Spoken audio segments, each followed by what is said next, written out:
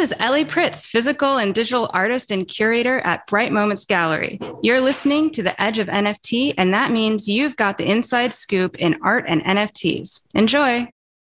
Hey to all the NFT curious folks out there. Check out today's episode to discover what a crypto Venetian is and how you can get one. And learn what advice today's guest, Ellie Pritz, has so artists can kill it with their NFTs. And find out what's next in the never-ending GameStop saga.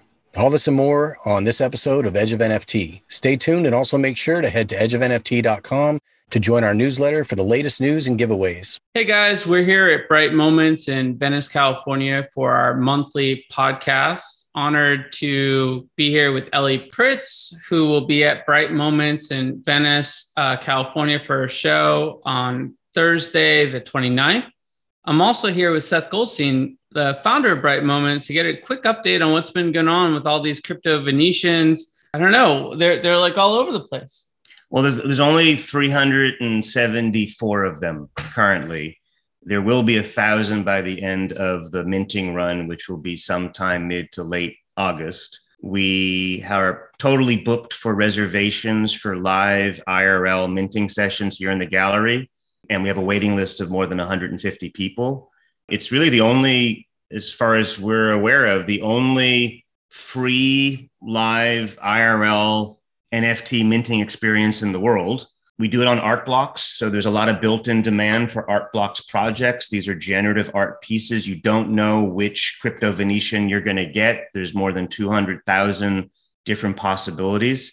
So it's exciting. It's social. We do it here in the afternoon every day, and people choose their walk-on song, and you come out and it's kind of like a crypto gender reveal. You meet your crypto Venetian, your avatar to the universe. We're having, most importantly, a lot of fun with it.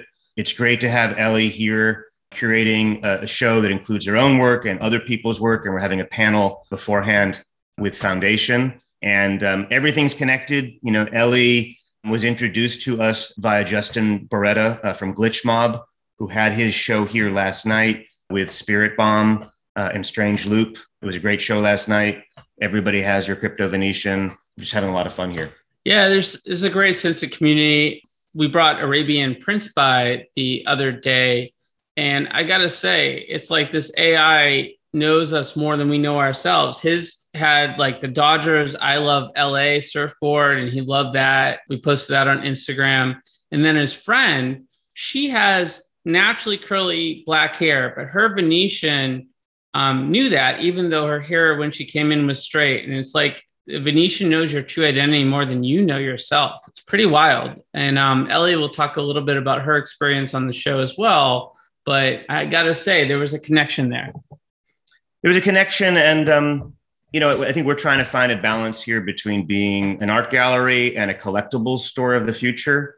And I think what we did last night with the show with some of the Spirit Bomb pieces, they looked like science fiction trading cards. I think having a gallery where we're also minting collectibles for people to then use to get special access to the gallery. If you hold a crypto Venetian, you may get a special NFT poster dropped from, you know, Ellie and some of her artists. So we're trying to create a sense of belonging and a sense of premium rewards by virtue of holding on to these tokens or NFTs. Well, Ethan had so much FOMO that he actually booked a flight from Chicago, like maybe to see me, but and to meet Ellie. But I really think it was all about having his own crypto Venetian. I think that's the real deal. Fess up, Ethan. It's all about the crypto Venetian. We're not going to let you down. Yep. I'm on my way. Excellent. We'll make sure the algorithm is properly tuned to know exactly who you are, and hopefully we'll give you the attributes you're looking for. Okay, excellent. And hopefully I'll be some sort of a dolphin or something. I don't know. Dolphin with a... Well, I'll pop out as something you've never would have expected. Dolphin with a nice hairdo. We'll see. Well, thanks, Seth, for joining us. As always, look forward to our next update next month. Great. You're always welcome here. Seth, good to see you, man. Love what you're doing. Likewise.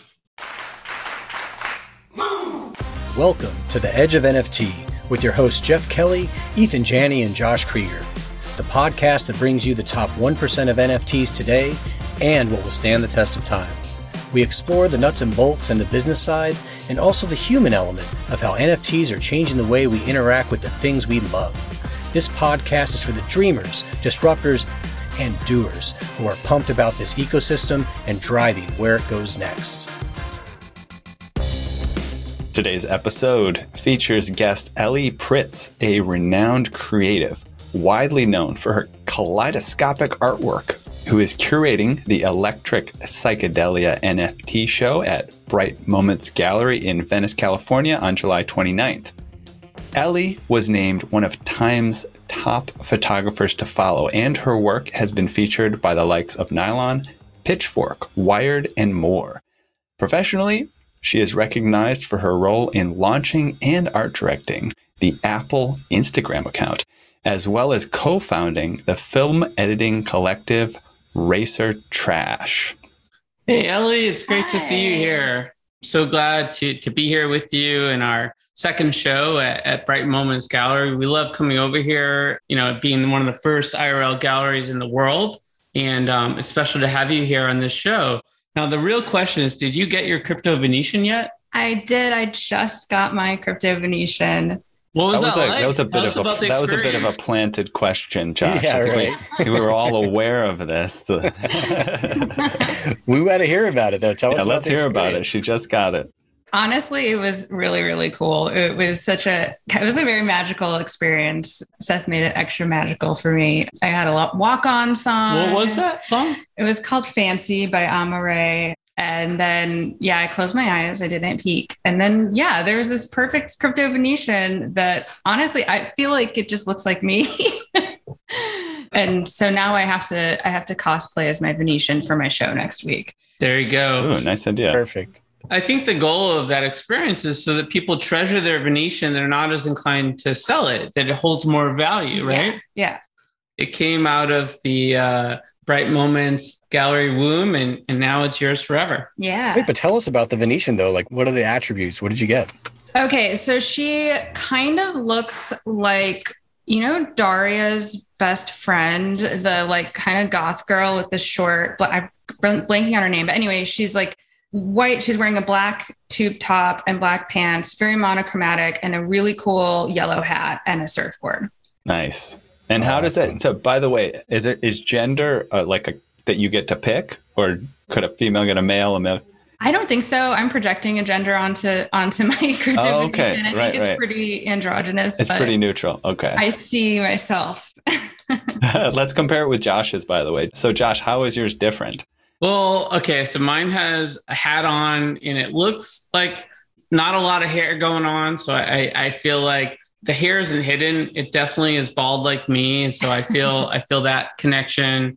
Wears same color pants or shorts. I have green shorts. I like green a lot. I wear a lot of green. So I know what you mean. Like it's a special thing. And, my girlfriend's been trying to rearrange her work schedule to come get her Crypto Venetian. And she was like, I could take a day off. It's getting serious. Yeah, no, she should. I'm hosed. I'm all the way over here in Florida, man. I'm not going to be out there. I can't get a proxy to do it. Nobody's going to give up their own Venetian for me, No, I've given up some cash to American Airlines so that I can get out there and get my Crypto Venetian. And we'll be doing a bit of couch surfing in order to pull this off. So in addition to participating into some Edge of NFT activities in the Los Angeles area.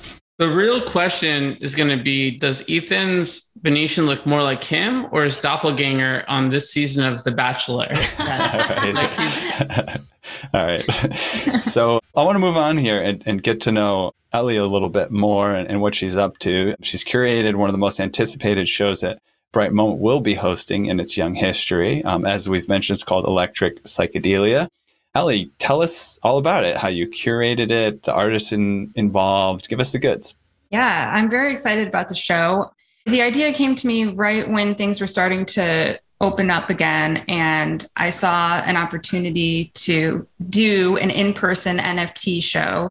I tweeted about it. The tweet went mildly viral, and I got connected to Seth and the team at Bright Moments through Justin Beretta. And from there, I just honestly, basically, I had spent so much of quarantine not only working on art, but becoming part of the NFT community and being blown away by the art of these artists all over the world. And all I wanted to do was curate my dream show. And that's exactly what I did.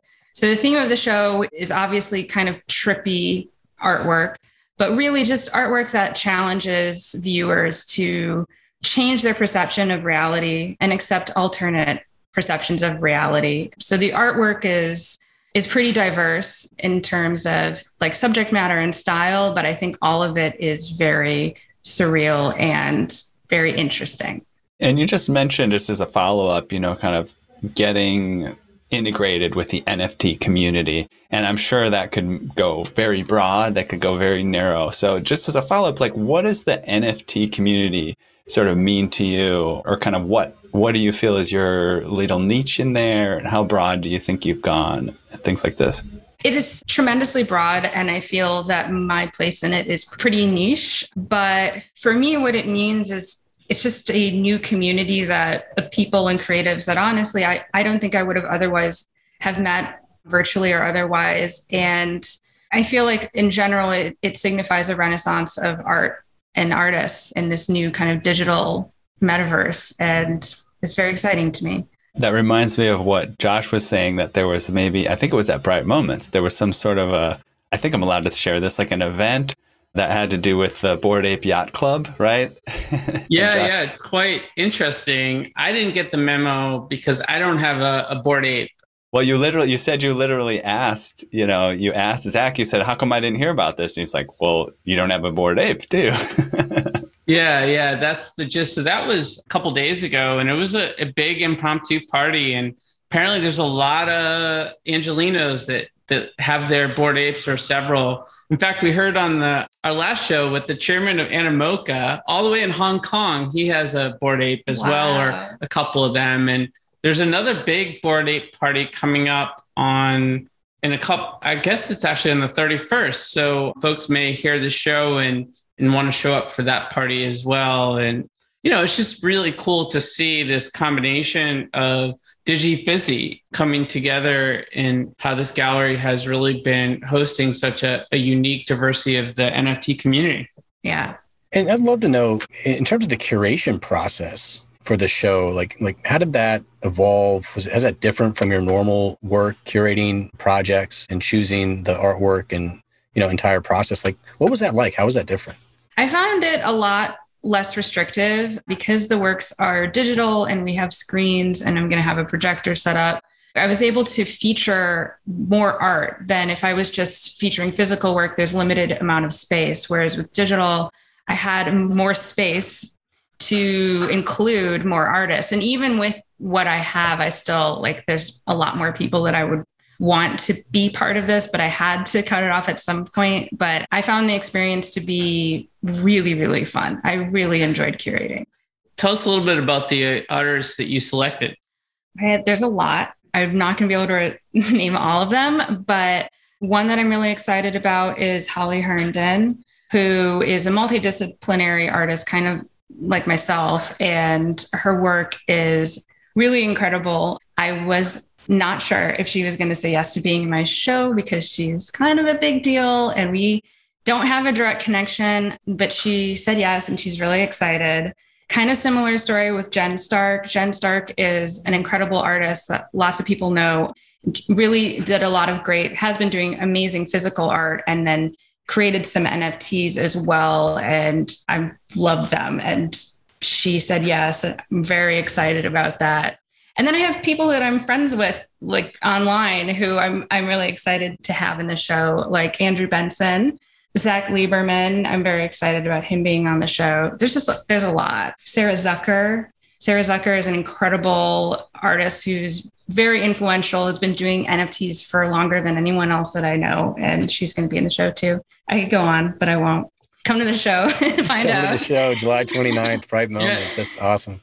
And in fact, if you can't come to the show, I believe like other events, there'll be a live global auction, right? Mm-hmm. That starts about 24 hours before the show. So folks all over the world will be able to see this amazing group of artists that you curated and participate. And then what's really special is they have the screen at the show's sort of the auction results in real time. And the artists that come will see who bid on their art and know the results of the auction at the end of the show.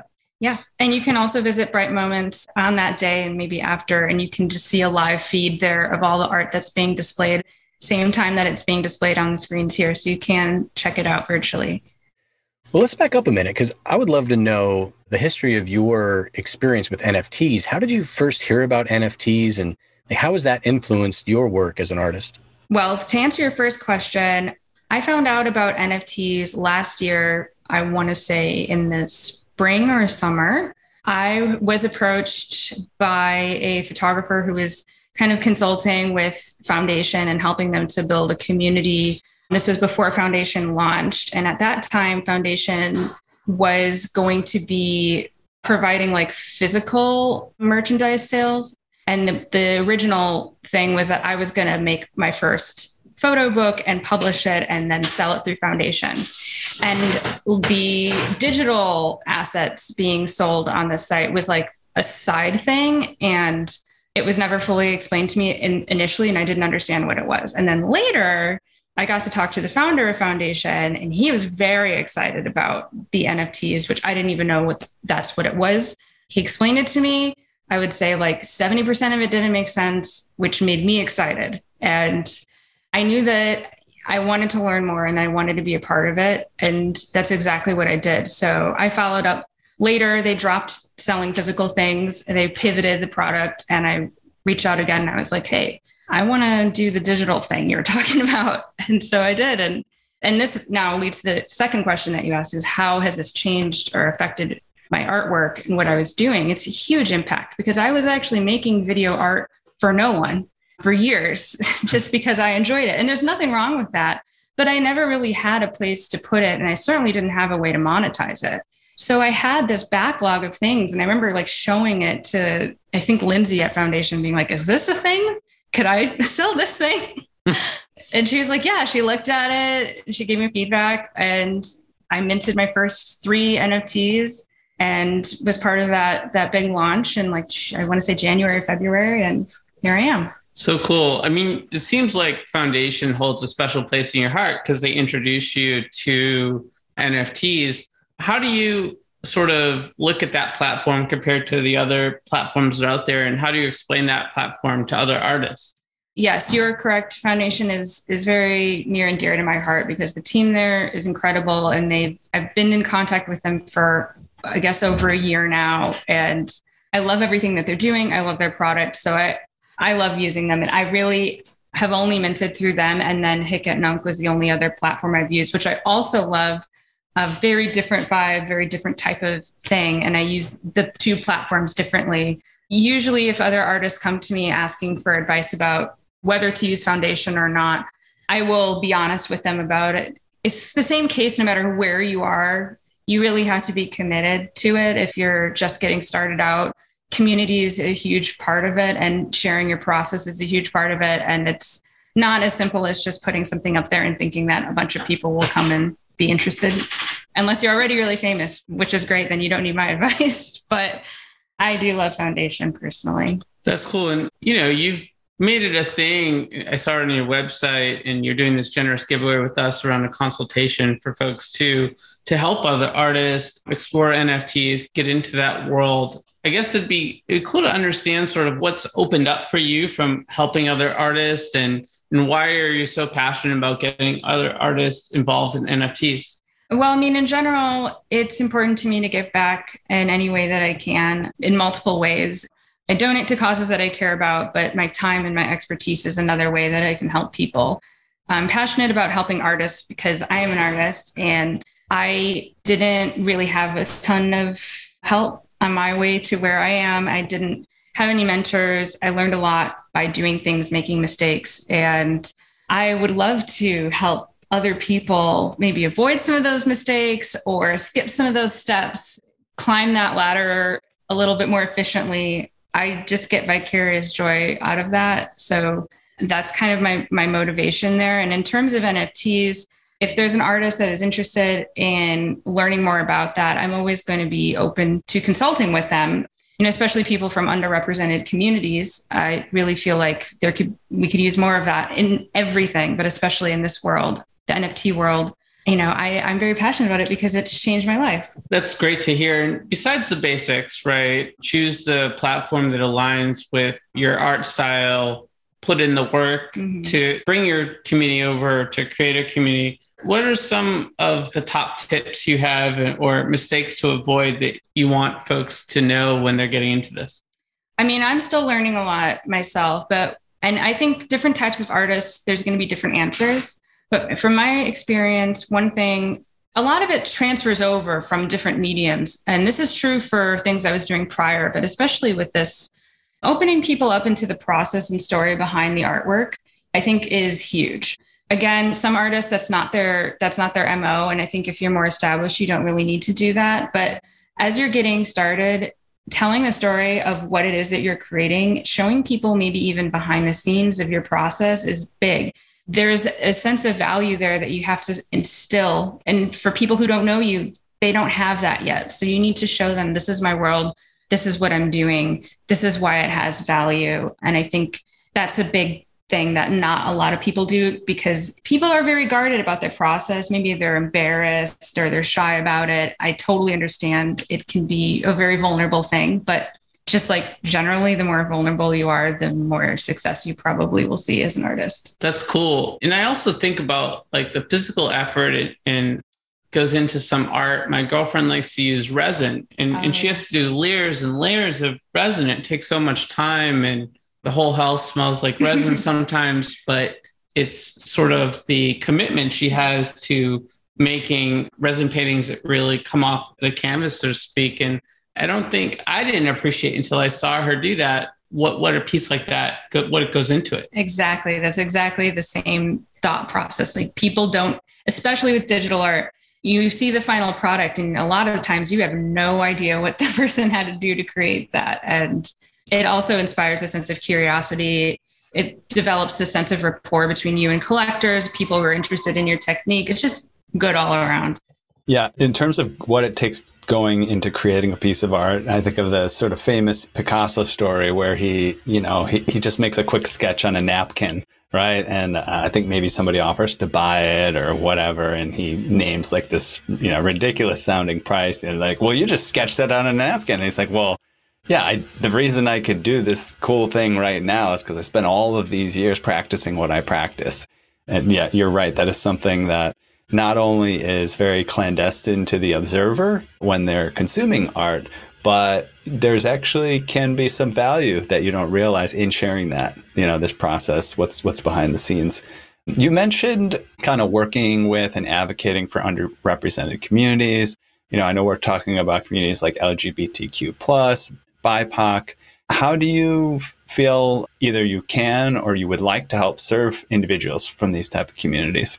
Generally, the sort of help that I give is usually in the form of general consult. People will come to me for things ranging from like creative direction to a second pair of eyes on a script to, literally, it's totally across the board. That's why I say like general consulting, anything kind of in the creative world where my knowledge is going to be valuable. And for me, my knowledge is really anything like marketing and creative related. Sometimes if I have the bandwidth, I will also do pro bono, like actual services that I normally would charge for, which consulting is one of them, but like color grading or editing or photo editing, things like that. When I'm available, I'll do that too. I don't know about you guys, but I kind of want a psychedelic NFT for Edge of NFT. Like we have a pretty cool bumper on our videos. Oh, yeah. I think you probably saw it, but I think we can do so much more with just the concept of Edge of NFT. So we might have to sign up for one of your consultations. Yeah, we're already kind of like in the realm of some psychedelic stuff going on here, but yeah. We're also already in the realm of having a consultation. That's right. Yeah. Yes. That's actually the reason we wanted you on the show was to get some. No, but look, we'd love to learn a little bit more about you as well personally and kind of your thoughts on the world and how your mind thinks. Would you love to participate in some Edge quick hitters? Yeah. Awesome. So basically, they're just a fun, quick way to get to know you a little bit better. There's 10 questions looking for a short, single word or few word answers, but If you feel the desire to indulge a little bit, then jump in. All right. So let's start. Number 1, what's the first thing you remember ever purchasing in your life? The first thing I ever remember purchasing was a Eurythmics tape from like a Sam Goody. Nice. Sam Goody. I haven't heard that name in such What a long throwback. That's awesome. Love it. All right, number 2, what's the first thing you remember ever selling in your life? Pokemon cards. time. Nice. Common theme. Do you still hold on to some Pokemon cards? Yeah, I do. The real question is, do you still have Pokemon Go app on your phone? Yeah, You do? I played today. Oh, That's wow. awesome. See, true fan. Okay, number 3, what is the most recent thing you purchased? Last night, I purchased a special carrying case for my rollerblades. What makes it special? It's rainbow, Nice. limited edition. That Nice. sounds awesome. That's very cool. You gotta treat your rollerblades with special attention. Yes. All right, number 4, what's the most recent thing you sold? An NFT. Tell us more about it. It was my first collab with the Split feature on Foundation. And it was a really cool collaboration I did with an artist called Clara Volstead, who's actually, that piece is going to be in my show next week. And did you have like a goal in mind for how much to sell it for? Like what did it sell for? And like, I'm really curious how your experience is with sort of someone else valuing your art as an NFT. Yeah, I mean, it's been really interesting because, I mean, it's still, all of this is still kind of new. Everything kind of exploded, I want to say, like in February when the marketplaces really opened up and you started seeing a lot of traction there. So at that time, prices were higher. And then as the market's gotten more saturated, things have kind of leveled out. So it's a bit of a guessing game. But basically, myself and the other artist, Clara, we like figured out what our individual floors were. And then I think we combined it. I don't even remember what the original price was, but it sold for 0.9 F. So we're happy. I think we would have loved to see it go to 1 or more, but I'm not complaining at all. 9's a good number. Yeah. 0.9. Yeah, that's awesome. Yeah. That's that's very cool to hear. And of course, residual value there as well, right? So that's great. Okay, number 5, what is your most prized possession? Besides the rainbow carrying case. Besides my rainbow. Well, it could be the rollerblades that go inside. Yeah. I actually would say my cello. Oh. Yeah. I love the cello. I always wanted, if I were going to play a string instrument, I always would have enjoyed the cello. There's definitely a correlation between the world of music and NFTs, even beyond just the art world. So cool. Number 6, if you could buy anything in the world, digital, service, physical experience that's currently for sale, what would that be? I think this is a thing that's for sale, but I would love to go to outer space. If that's not for sale, then I would like to do like a deep sea dive experience, like all the way down and see sea creatures. The deep dark sea creatures at the bottom. Like, oh man, that movie on Netflix about the octopus, that was so cool. Like the guy was hugging an octopus. I was like, that would be amazing. Yeah, or terrifying. I believe this was a story recently that they just figured out how to wash astronauts' clothes in space. Oh. And that sort of like begged the question of what did they do before, right? And apparently being an astronaut entailed wearing the same smelly clothes for like months on end and then basically ejecting them as, toxic waste into the abyss of the vacuum space. Wow. I mean, I know boys on Earth who live like that. Meant to be astronauts. My junior year roommate lived like an astronaut. Moving on. Okay, number 7. If you could pass on one of your personality traits to the next generation, what would it be? Curiosity. Okay. I'm curious. What do you think you're most curious about besides space and the deep sea undiscovered? I'm most curious about everything. That's why I guess it's a personality trait. I'm curious about the universe and how everything came to be. Yeah. Number 8, if you could eliminate one of your personality traits from the next generation, what would that be? Self-doubt. Said with confidence. Indeed. Okay, a little bit easier. Question number 9. What did you do just before joining us on the podcast? I sat in traffic for 45 minutes to get to Venice. And you got your Crypto Venetian. And I got my Crypto Venetian, even better. Of course, yes. Amazing. And last one, number 10. What are you going to do after the podcast? I am going rollerblading. I brought my rollerblades. Rock and roll. Cool. Well, thanks for playing with us, Edge Quick Hitters. I think that's it. We got some hot topics to jump into. What do you say?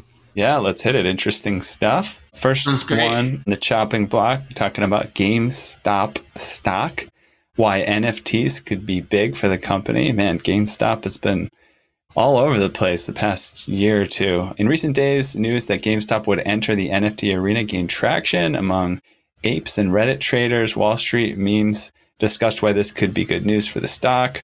News has surfaced that a GameStop NFT project was underway. Some investors and traders saw the development as a potential catalyst for the stock. Yeah, it's really been interesting with a stock like GameStop. I don't know why this comes to mind, but I think of Michael Saylor's company, MicroStrategy. Like, it's almost become more about the investment in crypto than what the company is actually doing. And in terms of GameStop, I think what's interesting, I guess I don't follow it that closely, but you would think that the people running the company would be integrated into NFTs and crypto relatively easily just from the get, but that all of this is kind of like almost like subsuming them, right? Like the general public is coming in and saying, hey, this is part of what GameStop is going to be. And if you want to play along, go for it. It's wild. I think like GameStop has taken on a life of its own where it's not like a shell company per se, but it's molded by the Wall Street bets guys and everyone that's into it. And like, I wouldn't be surprised if GameStop owns an island full of NFT gaming competitions within a couple of years. Like, I mean, basically, like the world has decided to care about GameStop and GameStop's just rolling with the punches. That's basically a DAO, right? And it's this direction the dang thing's going.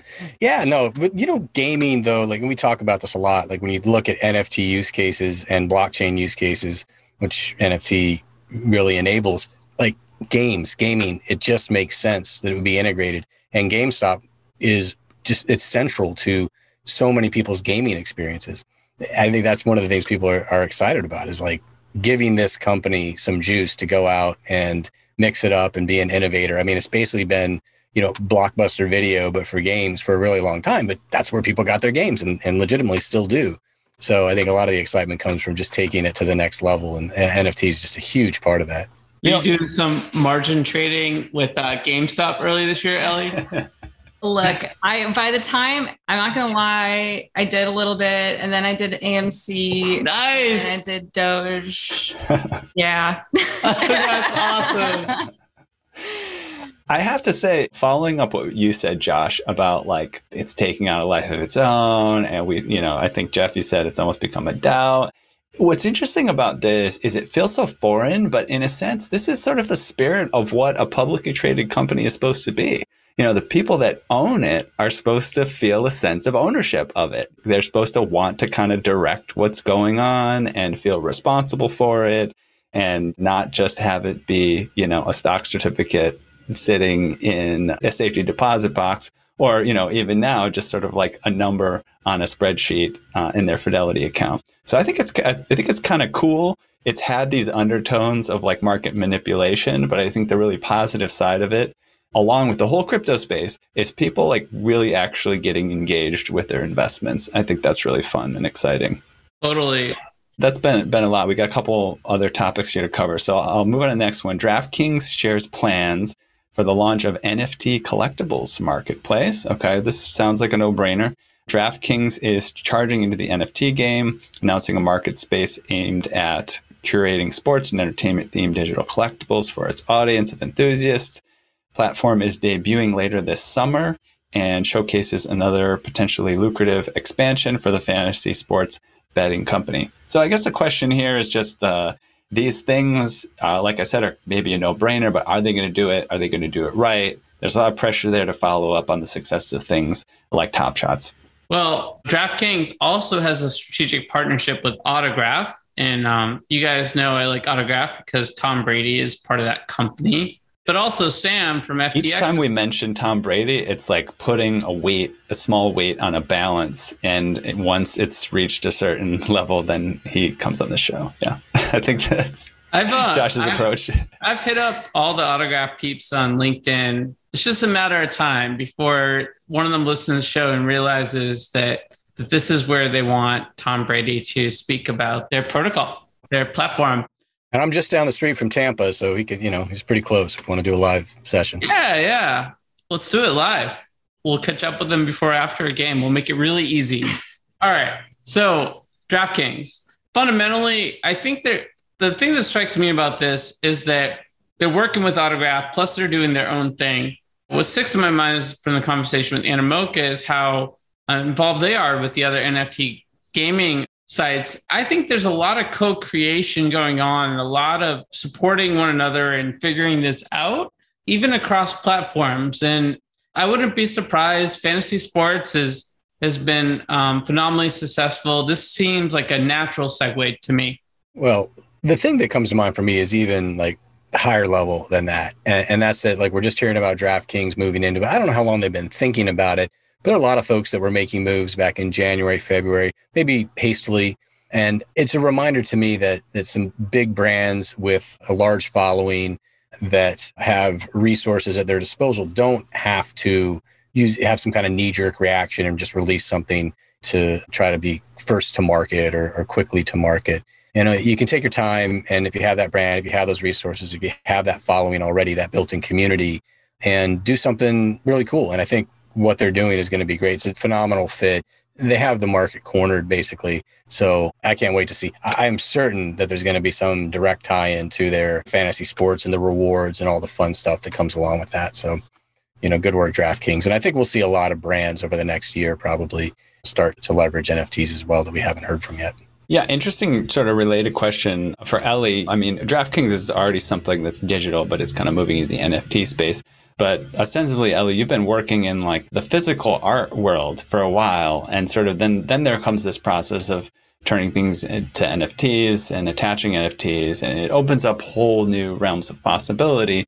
In reflecting back on when your life was exclusively in sort of the physical art world, kind of what are some things that jump out to you from that experience that you kind of like, are you noticed now having like looking back about what's different or fair or unfair or exciting or not exciting, or whatever? How do you reflect back on that, the life before NFTs?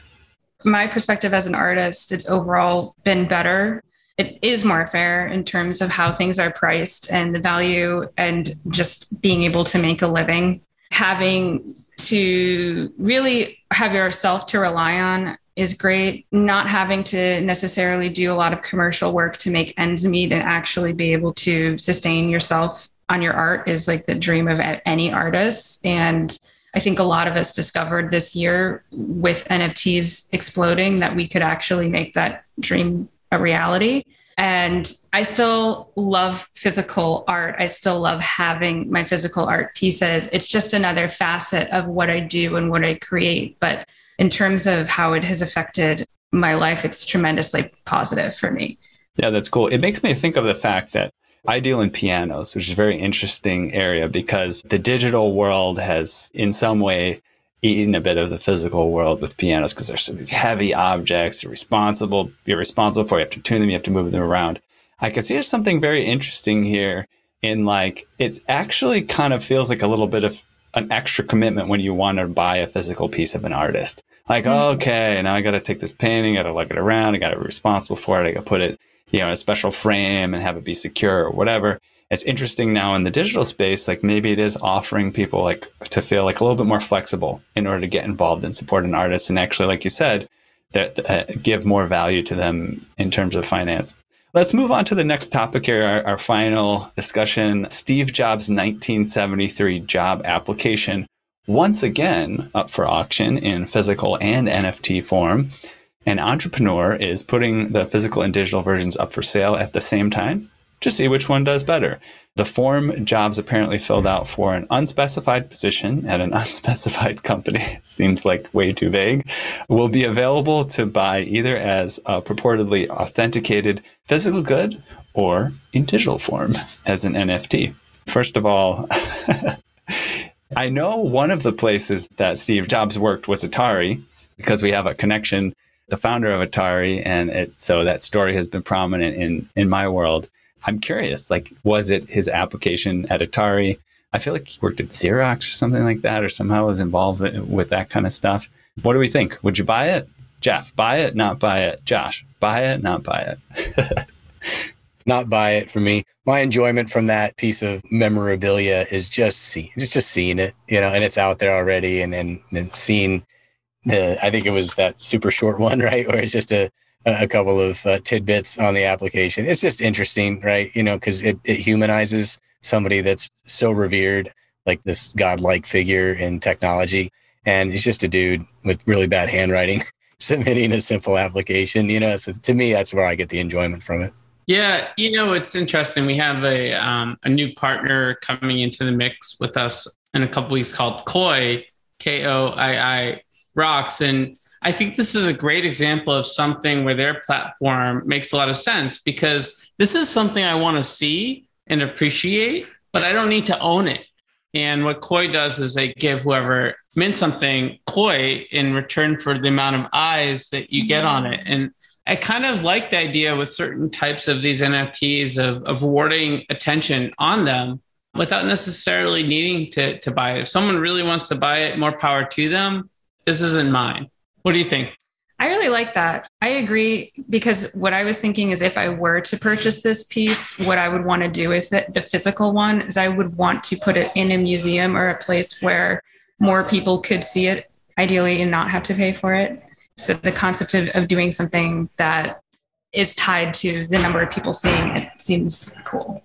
Well, we can introduce you to Koi too. They love to work with artists. You can stay on Foundation and you can still use Koi as a second home away from home. That's really cool. Yeah, it's exciting stuff. A couple more details in this I'm just finding interesting to the article. In 2017, this auction offered $18,000, about 2018, $174,000. Just this March, we reported $222,000. So it's definitely a piece that's valued by many.